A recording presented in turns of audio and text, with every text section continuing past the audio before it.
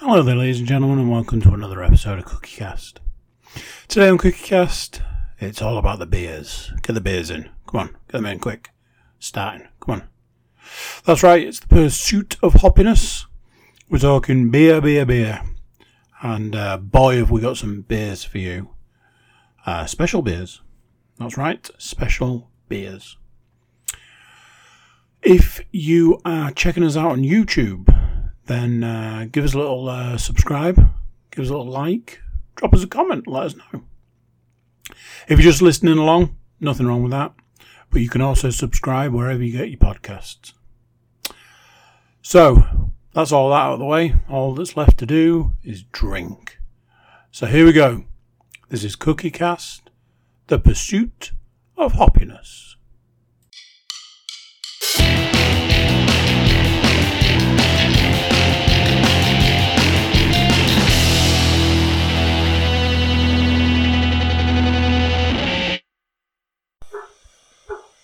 This meeting is being recorded. Thank you, lady. Go, Matt. Right, good evening, or hello, or whatever time of day it is to you, kind of thing. Welcome to the monthly beer podcast, The Pursuit of Hoppiness. We've got a very special, we've got a special podcast this month, but before we crack on with that, I shall introduce our contributors, as it were. Mr. Stu Woodmansey. Hello. Mr. Paul Williams. Good evening. And Mr. Andrew Cook. Hello. Excellent. So we've got we'll give him a shout out, and then we'll continue to shout out some more. We were kindly gifted some beers from Richard Walker from Great Newsom Brewery.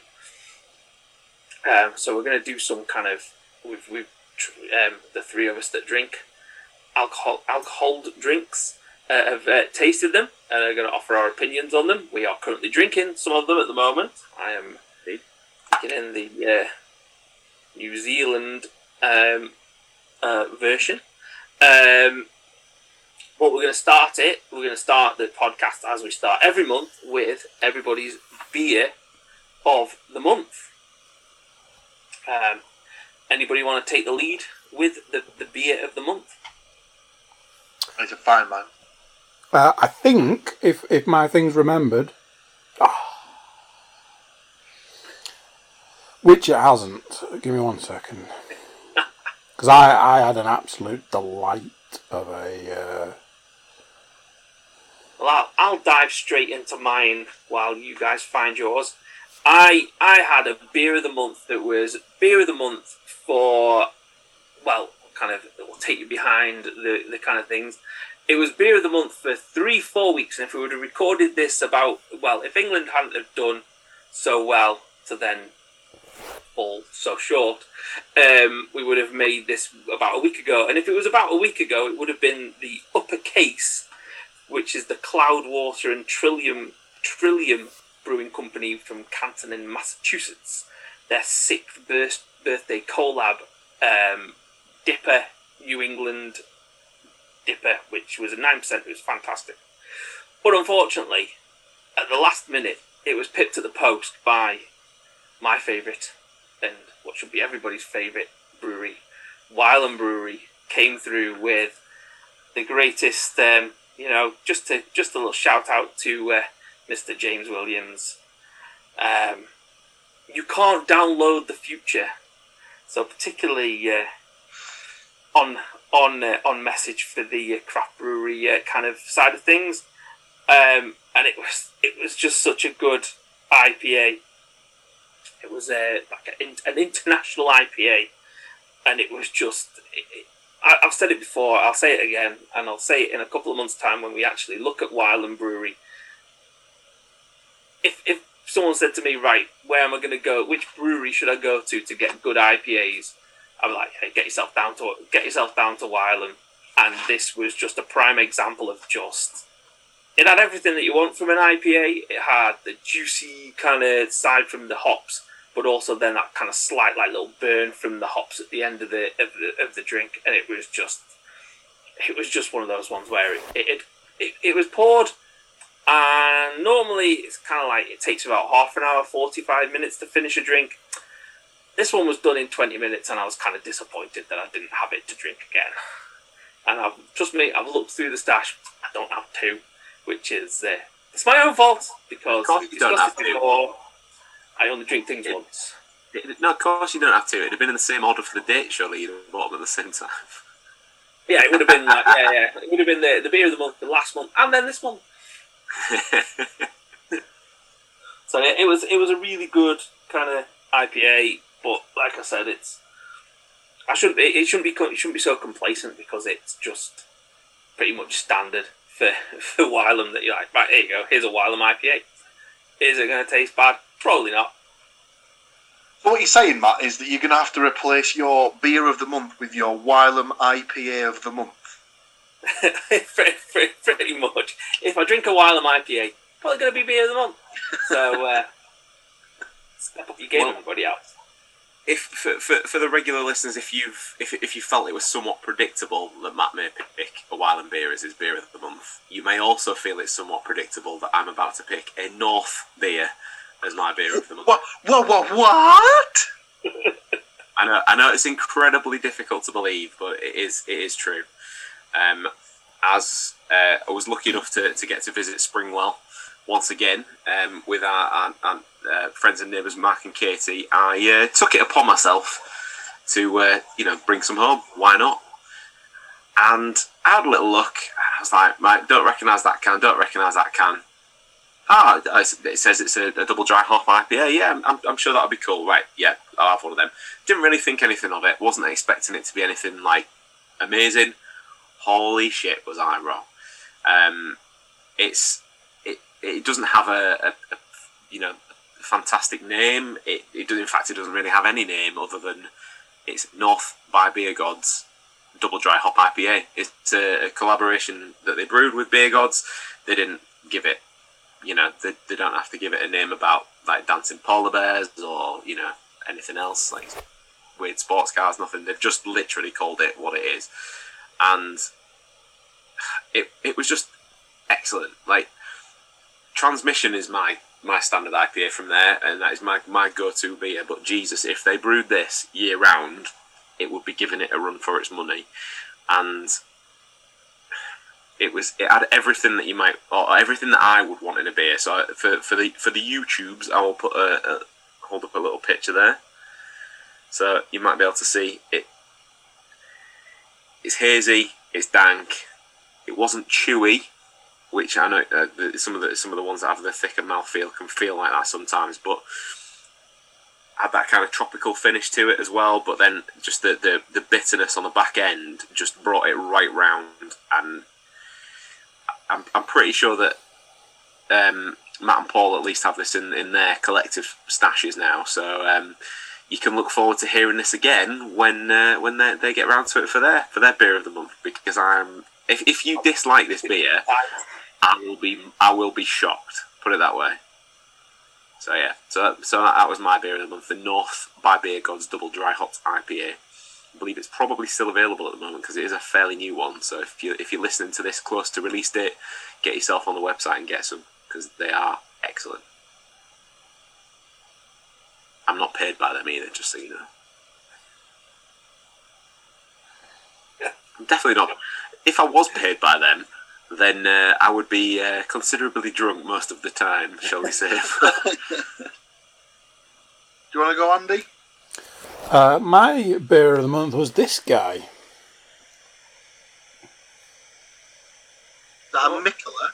I was going to say Macallan, yeah.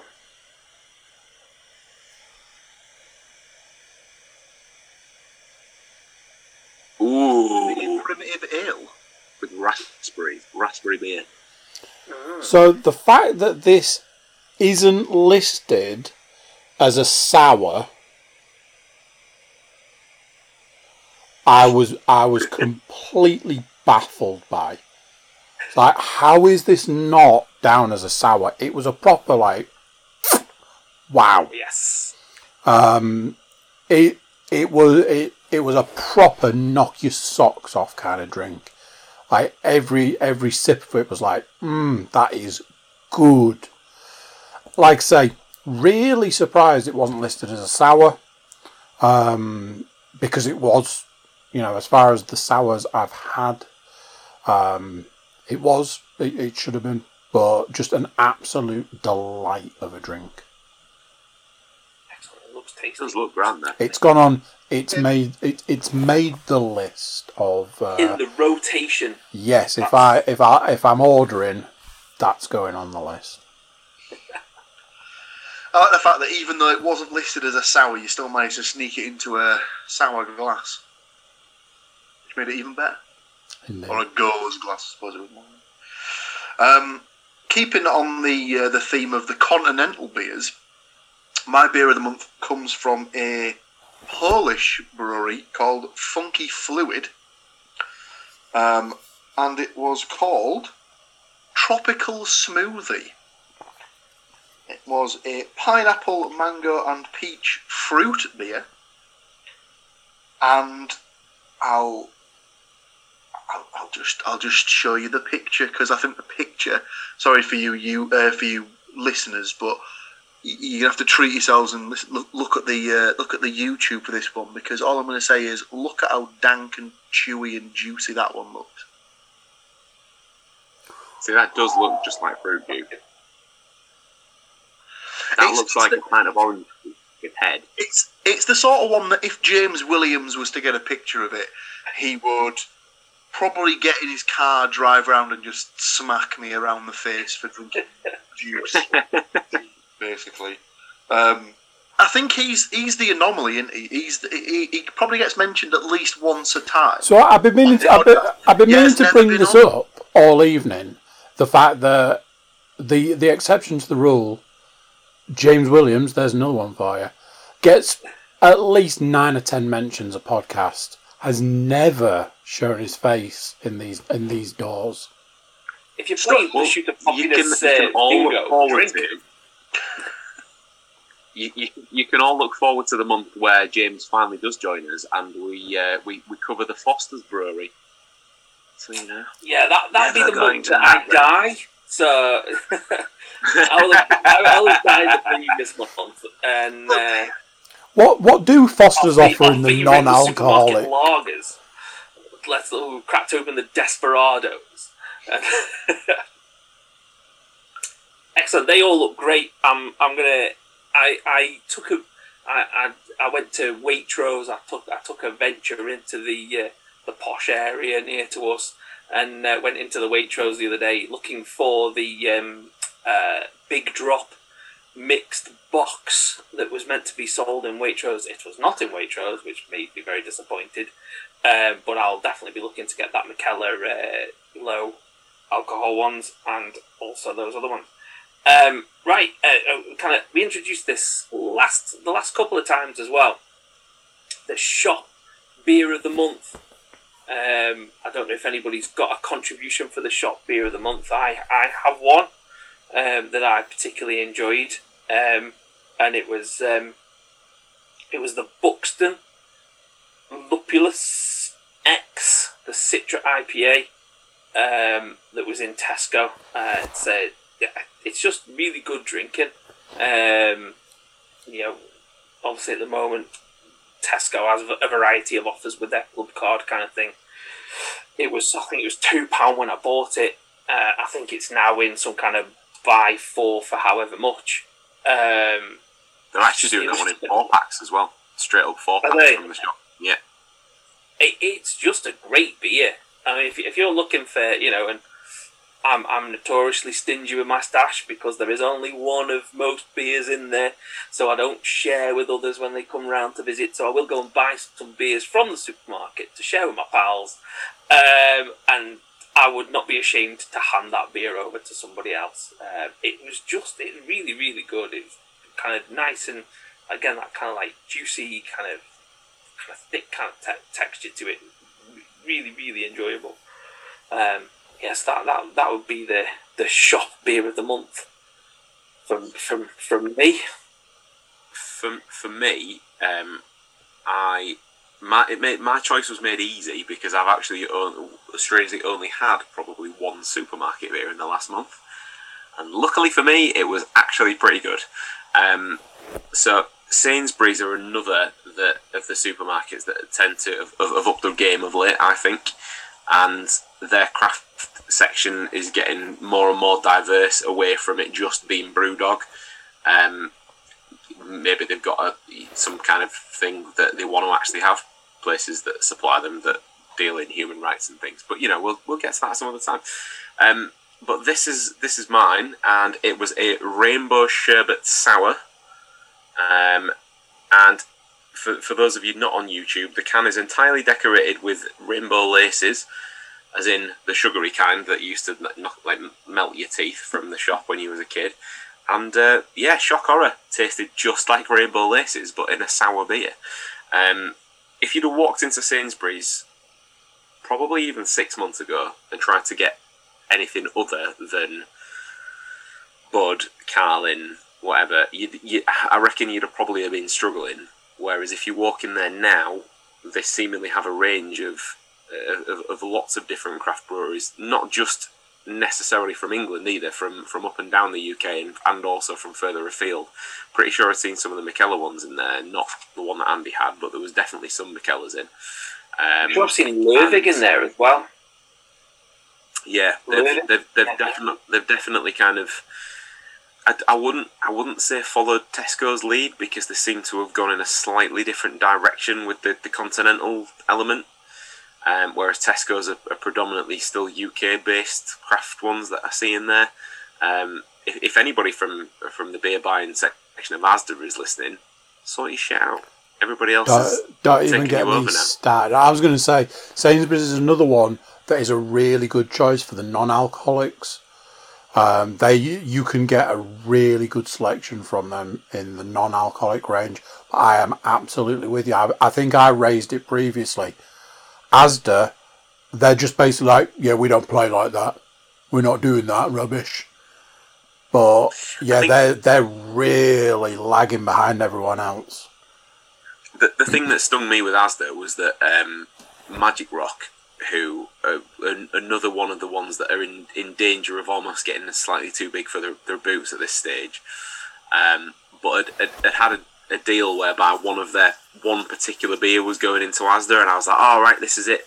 Asda are starting to kind of take the mantle again, because at one point Asda were the only place, supermarket-wise, you could get a craft beer.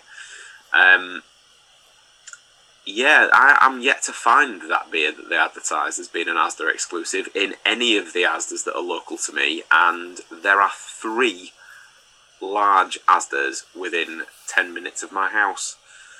For it not to be in any of them, and for us to be less than sort of 90 minutes drive from the brewery, seems a little odd to me. So yeah, just sort your shit out, Asda.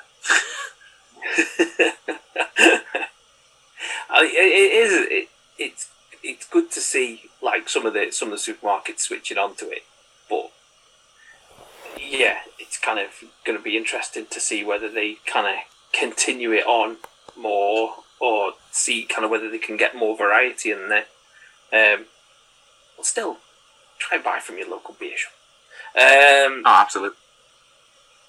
Right then, so yeah, some excellent beers there. So get out and try those ones. I'm definitely going to try and get hold of that.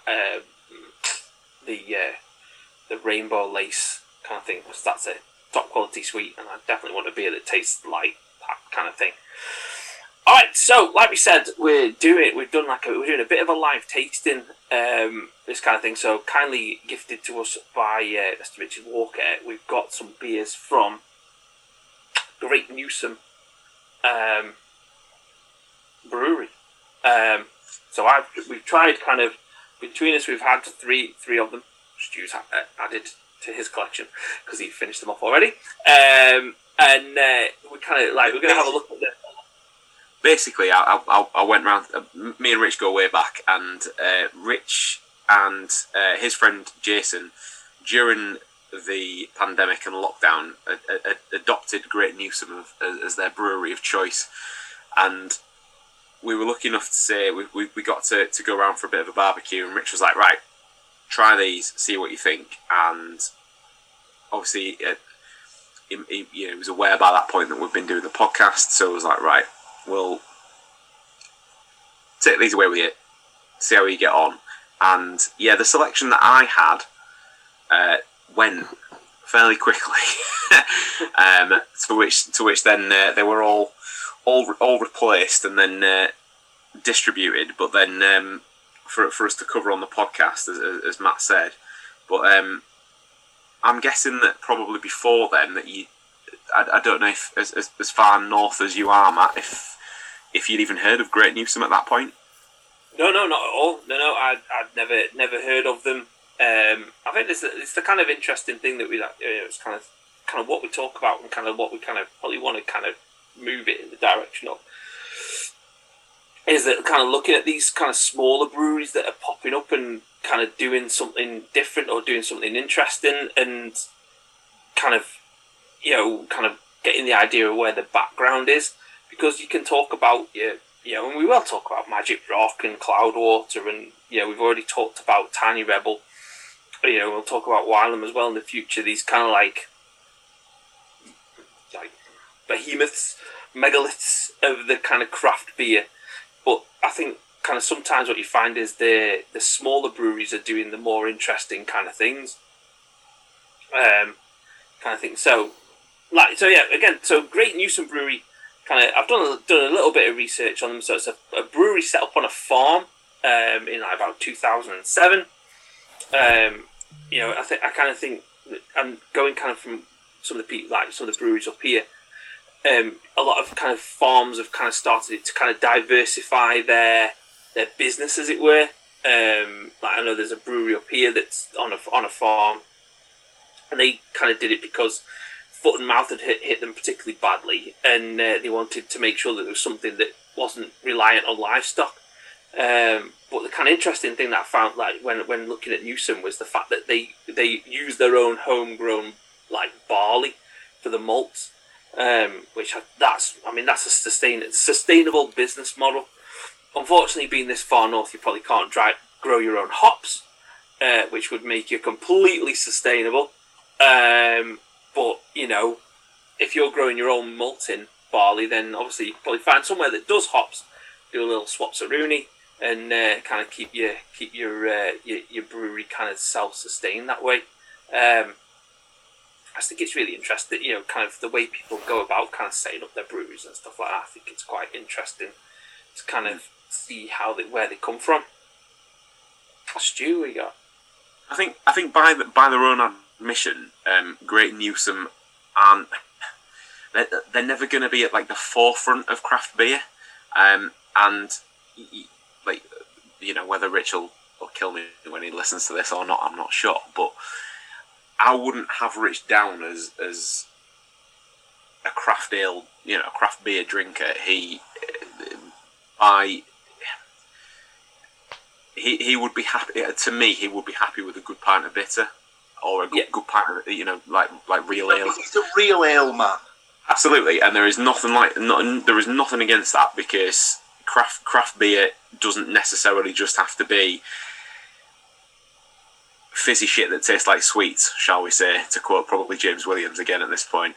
But it just has to be good beer that is made from their own recipe, essentially, their own bill of ingredients. And these guys don't try to go over the top with anything. They have a huge range of what they would class as core beers, and each one's slightly different. They're never going to try and bosh you around the chops with a 12% beer. Everything that they do seems to be probably topped out at around 5.5% max,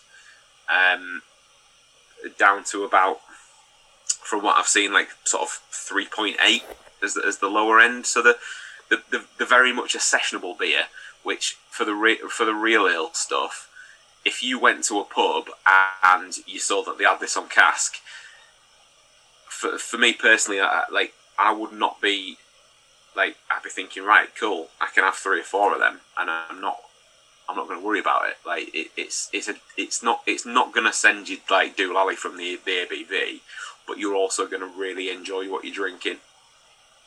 I think it's the unfortunate thing of it's the kind of they who shall not be named, the way they set their business model up kind of 15, 16 years ago was this kind of anti-establishment going against the real ale kind of group and picking fights with camera and all that kind of thing. So the real ale and the craft ale have become this separate group when actually both sets of people want the same thing. They want decent beer that's well made and that's looked after from the moment that it started to the moment that it's put in a keg or a cask or whatever they want. And I think it's kind of blurred. It's become this blurred, not a blurred line. It's become like, right, you're either a real ale drinker or you're a craft beer drinker, and you kind of think, yeah, if I walk into a bar or a pub or something like that, I'm probably going to be drawn towards the craft ale because I know what I'm going to get. But a good pint of real ale is up there with a craft kind of thing, because some of the craft stuff you get is it's just weird for weird's sake, and pushing kind of things and stuff like that, and I just think it's become this kind of like battleground to sit yourself on of like this, is it real ale or is it craft ale? What is it good? I think that's the thing for me is it a good beer to drink? And like I said, I've had the, now I'm going to butcher this, the prickly back Auction. Yeah, no. We'll make a Yorkshireman of you yet, Matthew. Wrong side of the country. And I had that kind of probably a couple of weeks ago. I really enjoyed that. It was a really nice kind of beer to just drink. And I think sometimes, and I'm guilty of it as well, of like, oh no, it's got to be kind of juicy as fuck, hopped out, and kind of proper kind of mess with you kind of thing. And sometimes it's nice to have, we probably all started in the same kind of thing of drinking real ale beers. We'd moved on from like Foster's and Grolsch and whatever else. Yeah, the kind of stuff that you drank before. And I'm including myself in that, to kind of drinking something else that perhaps had a taste to it, or a bit more of a taste to it, or a bit more something behind it.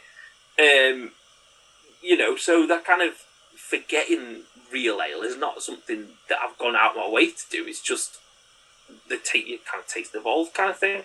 But I really enjoyed that. I had the Fine Fettle, is it? Yeah.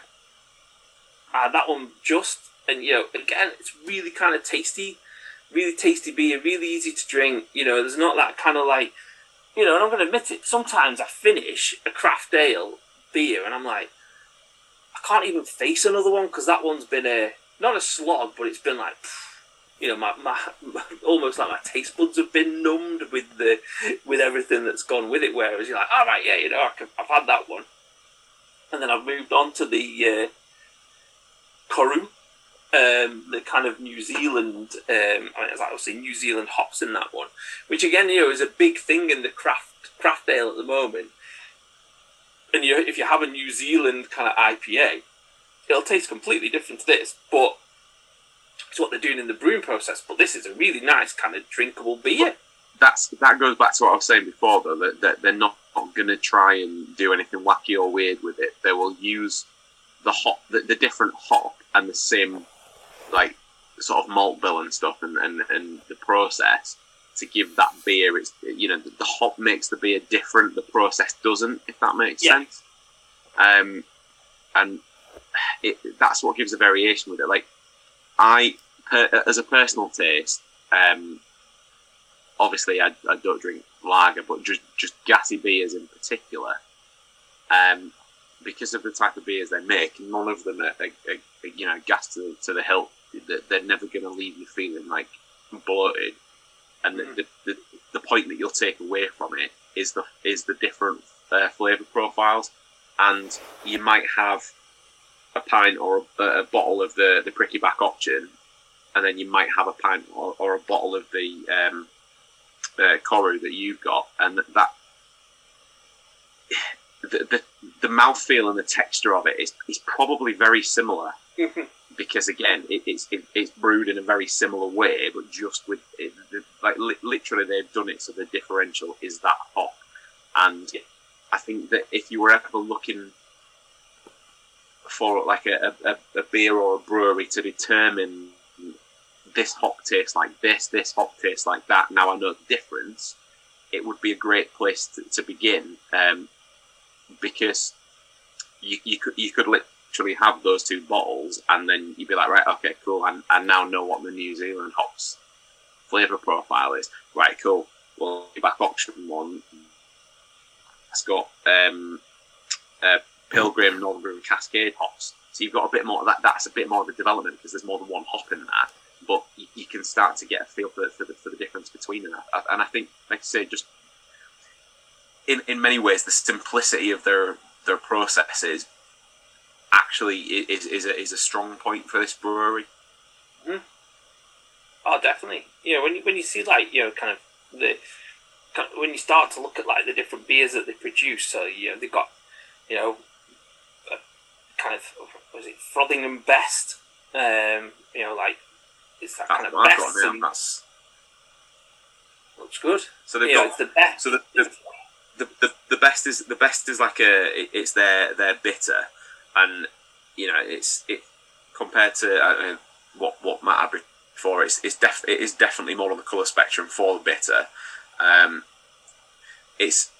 It's not got much head to it now. That's probably because it's so hot in this room. It's just decided to disappear. But when I poured it out, it had a decent life to it and all the rest of it.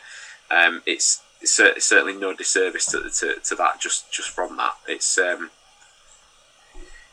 it tells me in the tasting notes for this, it's raisin, fruit and hazelnut. Now, I'm not getting the hazelnut off it, I'll be honest, but the raisin fruit certainly, but it's definitely a beer that's got a sweetness first and a bitterness second, which obviously it being a pint of their best bitter, you would kind of definitely expect that to appear at the back end of it. Yeah, it's one of those ones where you kind of like, there's quite a few kind of like, obviously we talk about kind of ones we'd like to try. Kind of like looking at them, kind of like the stouts sound really good. So like Licorice Lads Stout, if there's a kind of hint of licorice taste to it, that always makes me interested in a stout. The beer again, kind of the beers are tasted really good, and kind of they're nice and easy to drink. Paul, have you got? For me, the thing with them was that with certain cask like ale and stuff, it's like you said earlier. Sometimes you do come away from it, and like halfway through, you'll realise that they've sort of gone a little bit overboard on the bitter sort of side of it, and it does sort of taint the flavour. And I didn't get that with any of the three different ones I had. I had all the three that Matt mentioned there. The Koru, the Prickly Backed option or whatever it was called. Pricky Back option. That's the one. And I can't remember the third one. It was that was the first one I tried. That one, I think. It was the one that Stu couldn't find, I think. Yeah, the Fine Fettle. That's the one, Fine Fettle. But yeah, all of them were like you say, nicely balanced and stuff. Like they weren't too hefty. They, if anything, they almost tasted as if they'd been brewed a little bit lighter than like a traditional sort of cask ale would be. And they even seemed to look.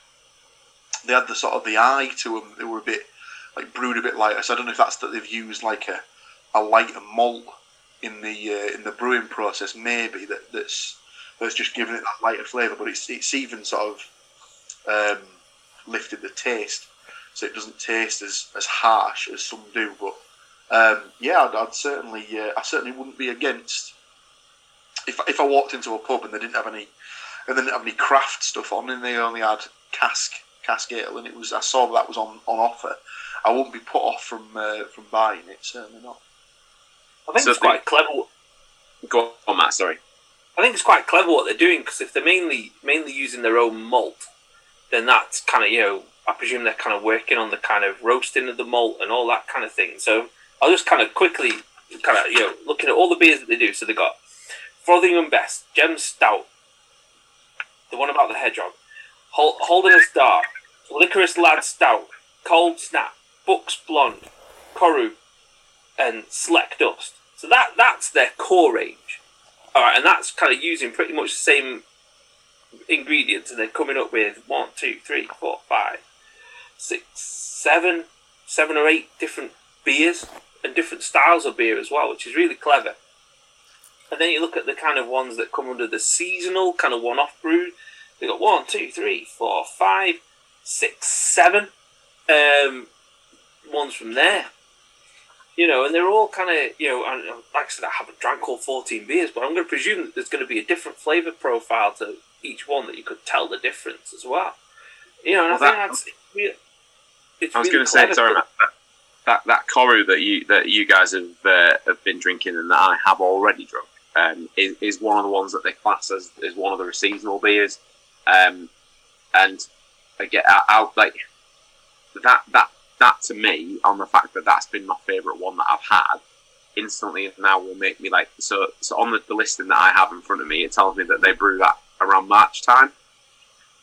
Fantastic. Got something in the diary already for next year, because that's definitely one that I'd look out for again on that basis. If anybody's actually interested in trying some of these and keeping score, the next release that they've got a July release, which is an Elderflower Power beer.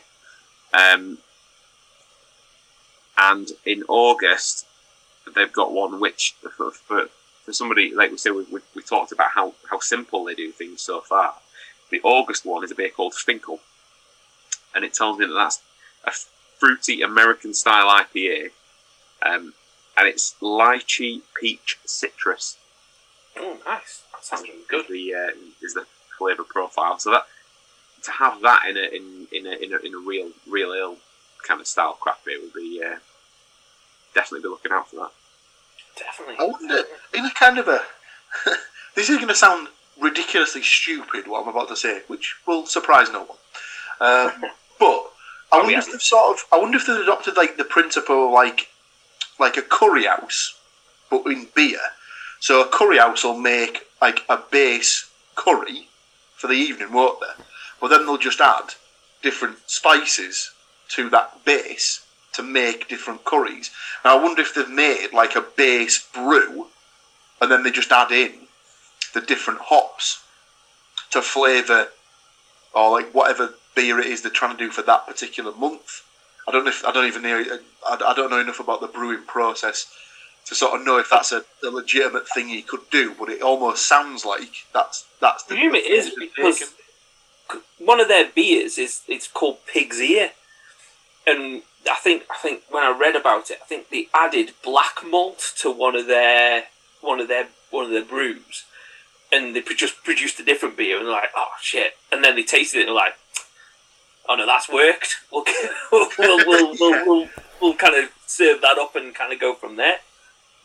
So I think they must go from like a base kind of recipe, and produce, and it's really good. Like the 3 beers that I've drank have been really good, and like I said, I started with real ale, like kind of when I moved away from drinking the kind of standard stuff, and I've moved away from drinking real ale kind of thing, because I found a lot of the kind of bigger real ale companies have kind of gone along that line of like not being that tasty anymore, kind of losing that flavour kind of thing, and not being interesting to drink, and then that kind of forces you in the direction of the craft kind of thing, because then you're kind of searching for that kind of something slightly different. But if there's it's marketing, isn't it? We've kind of spoken about this before, that everybody's got a little bit of kind of like a magpie kind of tendency towards them, to kind of look at that kind of interesting can, or the kind of artwork, or the kind of something that draws you in, and the craft beer companies have kind of got that down to a T because they have the local artist who comes and does the cans, or their in-house artist who does the cans, whereas your real ale kind of folks aren't. They're still kind of generally serving things in a bottle. They haven't gone for the big fancy logo, but they're probably producing some decent beers, but they're just kind of off like a hidden road, kind of talking about that. Kind of, me and Stu did the beer day at he's changed it. It's Yorkshire Beer Itchison now, isn't it? And their beer was absolutely fantastic, and you kind of like, hang on a minute, and hardly anybody will know about it. What you'll probably find is most people kind of in Hull and the kind of local area will know about them, but apart from that, there's not going to be a massive amount of people knowing about. And their porter, the stout that we produced, absolutely awesome. Mm-hmm. Is it Lady Lagros was there. Lagros, which is, and that's like what 7-point-something%. It's a brutal kind of like ABV, and it's really, really tasty as well. But I think it's that kind of thing of real ale is kind of unfortunately kind of getting pushed down a little bit by the kind of dominance and the kind of aggressiveness of craft beer kind of thing, which is it's a shame in some ways, but it's kind of. Matt's just touched very briefly on like the marketing side, and if you get the chance to see some of the Great Newsom stuff, obviously by all means visit our website, greatnewsombrewery.co.uk. You'll be able to see the branding predominantly features around a dog. That dog was a real dog. It was called Gem when they first opened back in 2007.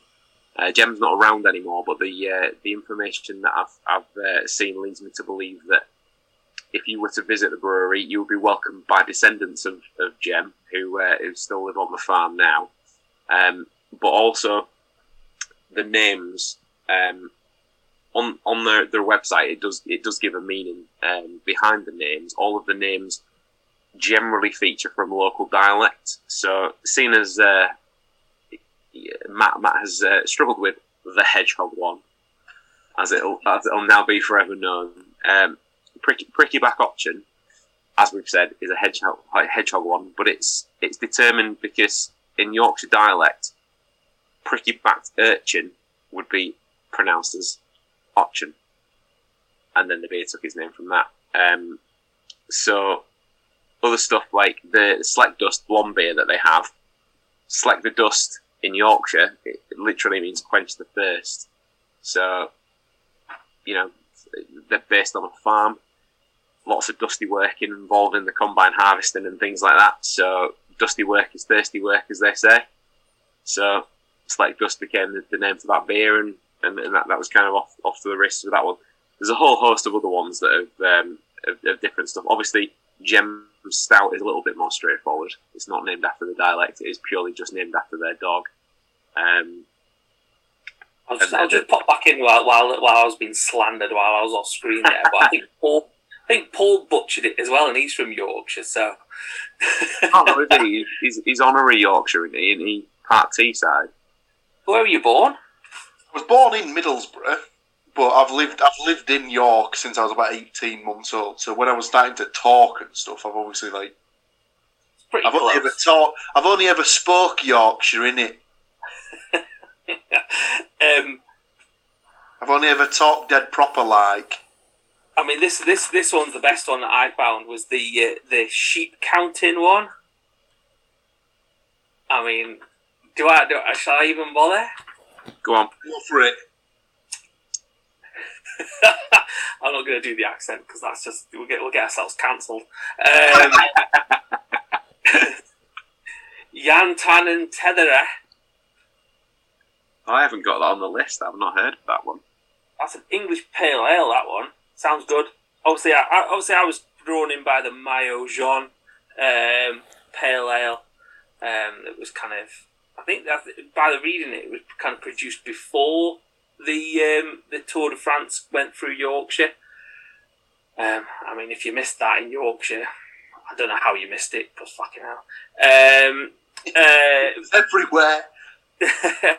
But obviously they kind of continued it on, and obviously, you know, being into the cycling myself, I'd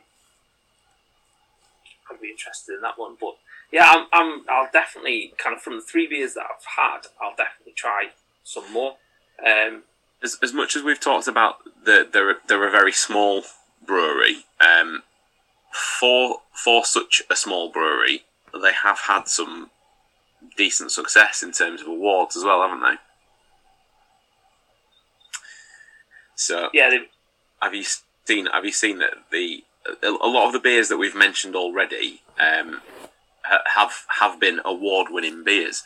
So the Frothingham Best, the Licorice Lad Stout, the Gem Stout, Pricky Back Option, Slack Dust, even the Cold Snap Lager, which obviously wasn't an award that I would have given, as it's the Lager Award. But all of those beers have won different categories, whether it's the World Beer Awards, whether it's been the SIBA, or which is the National Cask Beer Competition, or I'm not sure who administers this, but the Great Taste. Great Taste Awards are definitely a thing, as these guys will definitely tell you. But if you don't know what I'm talking about, if you've had a bottle of beer or a can of beer with this logo on, you will definitely have seen it. I'm gonna see if I can put that up there now. I don't know if you can.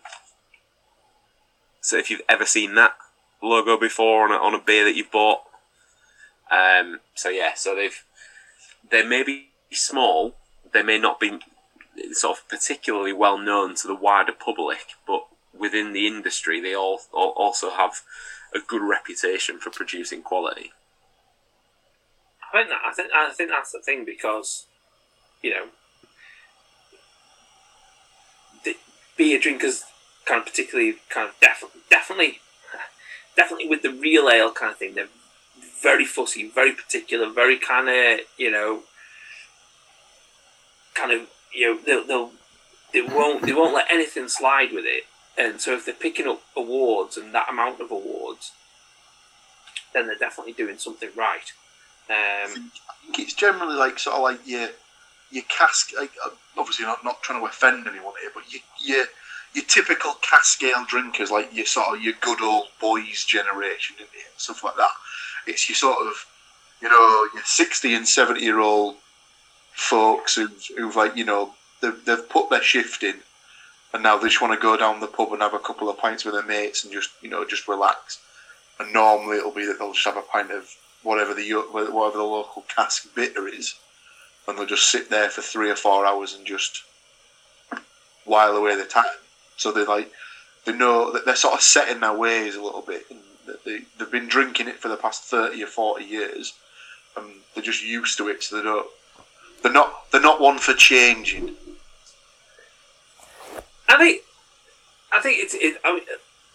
I think it's quite nice that it's gone back to that, because I was like speaking to my dad about it, and he's kind of like, oh yeah, when he first started going to pubs, it was the local breweries supplied the beer, and then kind of around the 80s it kind of switched to big breweries buying up all the small breweries.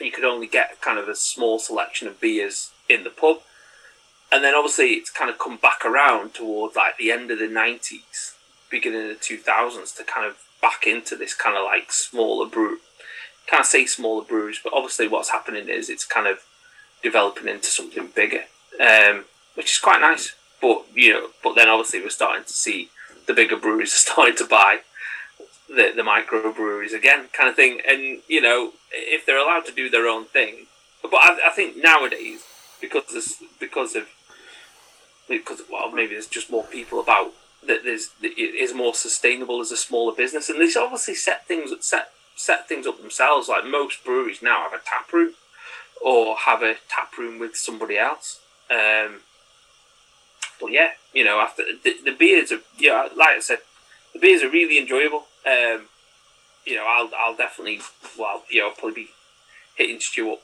to kind of get me some as we go along, because unfortunately, they haven't quite made it up to the northeast yet. But I'll be like, if you see any, pick me some up, kind of thing. If you do fancy a shit ton of them, they do home delivery. So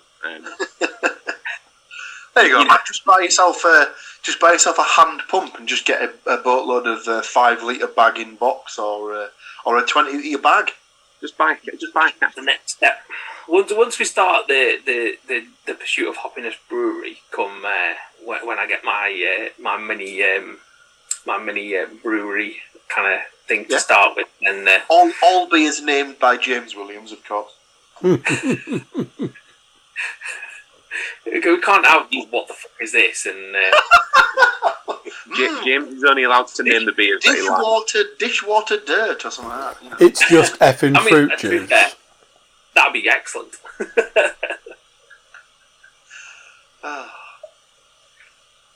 Right then. So again, thank you to Rich for supplying us with those beers and helping us find a brewery. As we always say, with the podcast, with the YouTube, like, subscribe, all that kind of thing. Send in any recommendations, send in any questions. If you want to send us beer, we're never going to say no to free beer. That would be magnificent. But what we will do now is move on to everybody's favourite beer-based quiz. Matthew's ABV is right. It's getting a bit desperate now. I've got to, in the interest of fairness, I've got to kind of make sure that the beers that are here I don't think have been drunk by everybody. There might be some in here that people have had, but I'm doing my best. Right, so the first one is Orangutan.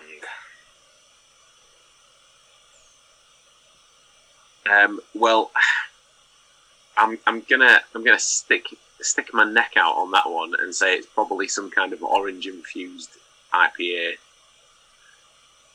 at about 4.5%. Okay.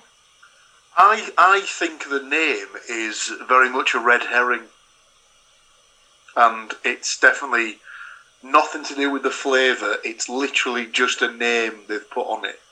I'm going to go with a New England Pale 5%. I'm with Stu on this one, but I think that the percentage is higher. I think it's more like a 6%. So again, with some kind of orange-infused IPA. Mr. Williams been going with the red herring, ironically, with orangutan as well, has let him down completely. It's not a red herring at all. It's a Tangerine Brett Sour by ABC Brewing Company, I think is in Manchester. But The Alphabet Brew. Alphabet, yeah. Is it? But absolutely nailing the ABV on the dot is Mr. Stuart Wismonsey. 4.5%. Yes. Get in. Carrying on, this is like a mini tribute to Paul here. The next one is Red Handed. If he could grow hair on his hands. What's that they say about hairy pan? You fucker. So the next one is Red Handed. So being the winner of the last one, Stu either has the honours or can put other people into bat. Mixing my sport metaphors there. If it's red-handed, the name lends to it being either some sort of, again, red fruit-based beer or an amber ale.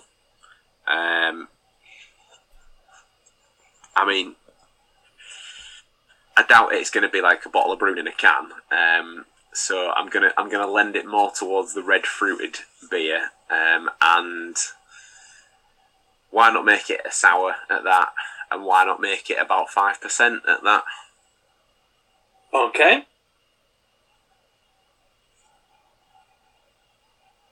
Andy or Paul, who wants to take up there?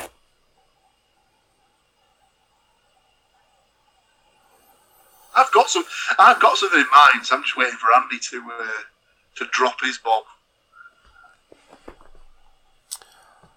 I think this is the actual red herring. I think it's just a standard IPA, and I think it's going to be 4.9%. So on the similar level of Stu with his amber ale, I just think it's an actual red ale, and I will go with 4.2%. Well, after being red herringing himself the last time, Paul pulled it back with absolutely smashing the type of beer. It is a red ale.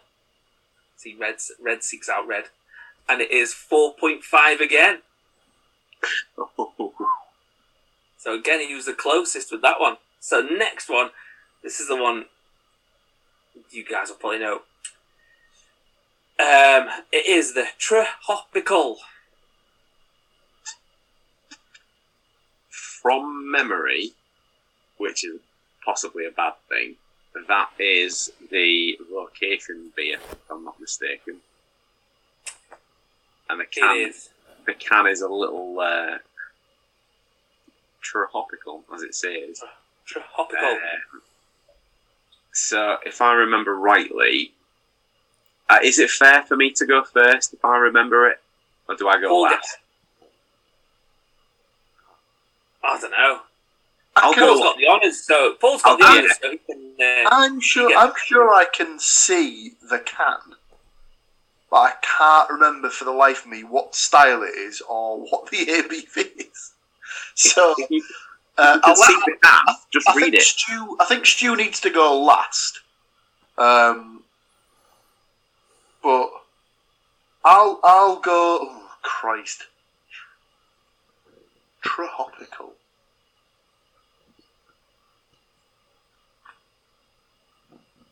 Well, it's going to be a tropical IPA, mate. Mm-hmm. I'll go with 6.2%. Okay. I mean, I can't see it being anything other than a tropical sort of fruity kind of jobby. I'll just go 6. Okay, Stu. From memory, I believe that they might have maybe slightly been misguided on the stat. I think it's a pale, and I think from memory it's about 5.4 maybe.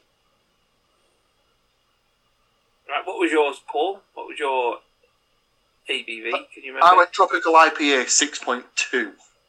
Right, yo. Right, and Andy, yours was. What was your Same ABV? style was 6%. 6%. So I think. And what was yours, Stu? I said it was a pale at 5.4. 5.4. So, I mean, all of you went for a pale ale. It's a double dry hopped pale ale. And it's 5.7.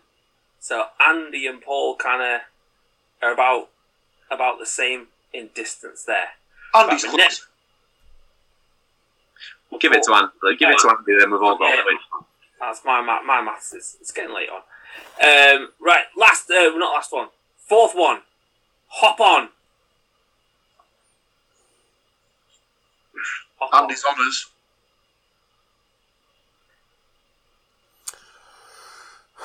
I think it's another double dry hop. But I think it's like a 4.8. Okay, good. I think we might be on to our first dipper of the evening. So I'll go double IPA, 7. Okay, yeah. I'm going to go for. We haven't specified this type of IPA as yet. I'm going to go for a New England IPA at 5%. Right, it is. So it's from Allendale Brewing Company. So that's not far from here. And it's a gluten-free IPA. How that's ended up in the fridge, I do not know. And it's 4.7. So I think, did Andy hit that one pretty much on the button there, I think? On 4.8. 4.8, yeah. Last one. Old Freddie Walker. Jesus Christ. If he watches this, this will be the point he just turns off. Old Freddie Walker.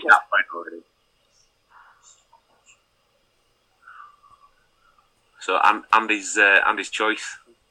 Got the honours. You can go first or you can go last. Or in the middle if you fancy.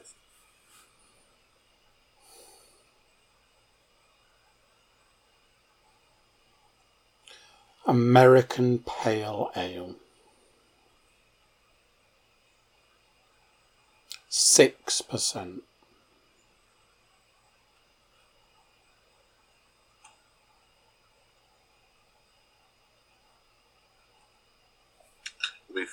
We've not had what I would class as the standard big hitter as yet. So I'm going to go for a minimum of 8%, and why not say it's a dipper at that? Last few months, there's been a fair amount of sour IPAs sneaking into Mr. Moore's collection. So I'll go for the sour. I'll sneak in a sour IPA at 5.8%. Okay then. This one is from Moore Brewing Company in Bristol. He's made it himself. It's Moore without an E, so it's an inferior Moore. You can have all. Well, tell us after you've drank it at least. It's like Mr. Cook. He's got the E on the end. You got to have the full letters if you want to be the full kind of shebang. It's like Matthews with one T. You're just an inferior Matthew. Yeah, he's got two though, hasn't he? So even if he is on this podcast, he'll I have to shout out to Toots. We're with the two teeth brethren. It's kind of, we've got to stand up for the correct way of spelling Matthew. It is an old ale, whatever the fuck an old ale is. Is that like make an ale and then leave it to the side for a couple of bits? Leave it outdoors to absorb the yeast from the environment. I don't know. I presume it's probably like some old kind of recipe from God knows when. And it's 7.3%. So you're all kind of right to kind of go along the lines of we haven't had a big hitter, but it's it's not a thing. That one's again. This month has been a random month of kind of like where I'm looking at them like these are weird beers. Where on earth have these come from? The old ale, the gluten free IPA is. I know where that one came from. That was when I was trying to buy Andy some some alcohol-free ones, and Drew at the local beer Copper's Delight, which is the local beer shop to me, was like, "Oh yeah, they're there, mate." No, he'd heard gluten-free, not alcohol-free, which kind of tells you kind of how much Drew gets high on his own supply. As it were. So I picked up like 4 beers that he told me were alcohol that he'd heard. I'd heard alcohol free. I'd said alcohol free. He'd heard gluten free and sent me to the gluten free aisle. Now, Now you're saying that, but was it a case of the fact that you'd already had some before you went in, and therefore he hadn't misheard and you just mispronounced? Well, I mean, I don't want to, as a callback to the Getting Over podcast. If you want to listen to other quality podcasts, get yourself over to there. I did not want to find myself in a Jimmy Uso situation, so no, I definitely have not been drinking. Oh man! But yeah, so I think so. Yeah, some of these have come from boxes that people have kindly bought for me. Some of these are just ones that I picked up on the kind of that seems quite fancy. I'll have that one. But yeah, the definitely the Moore Brewing Company. That one came in a box from probably Beer Metropolis, something like that, which is based in Derby, I think. But yeah, excellent work. Any other beerness, as it were? We're nearly 5 to 11. I would only say that by the next time that we record this, the three of the four of us will have been volunteers finally at Hop City, all being well. So that we will have probably an update as to our exploits from that day next time out. We shall see. And possible spoiler alerts for the next brewery that we're going to cover. I didn't say where we were going. I just said it was called Hop City. Do your own Googling.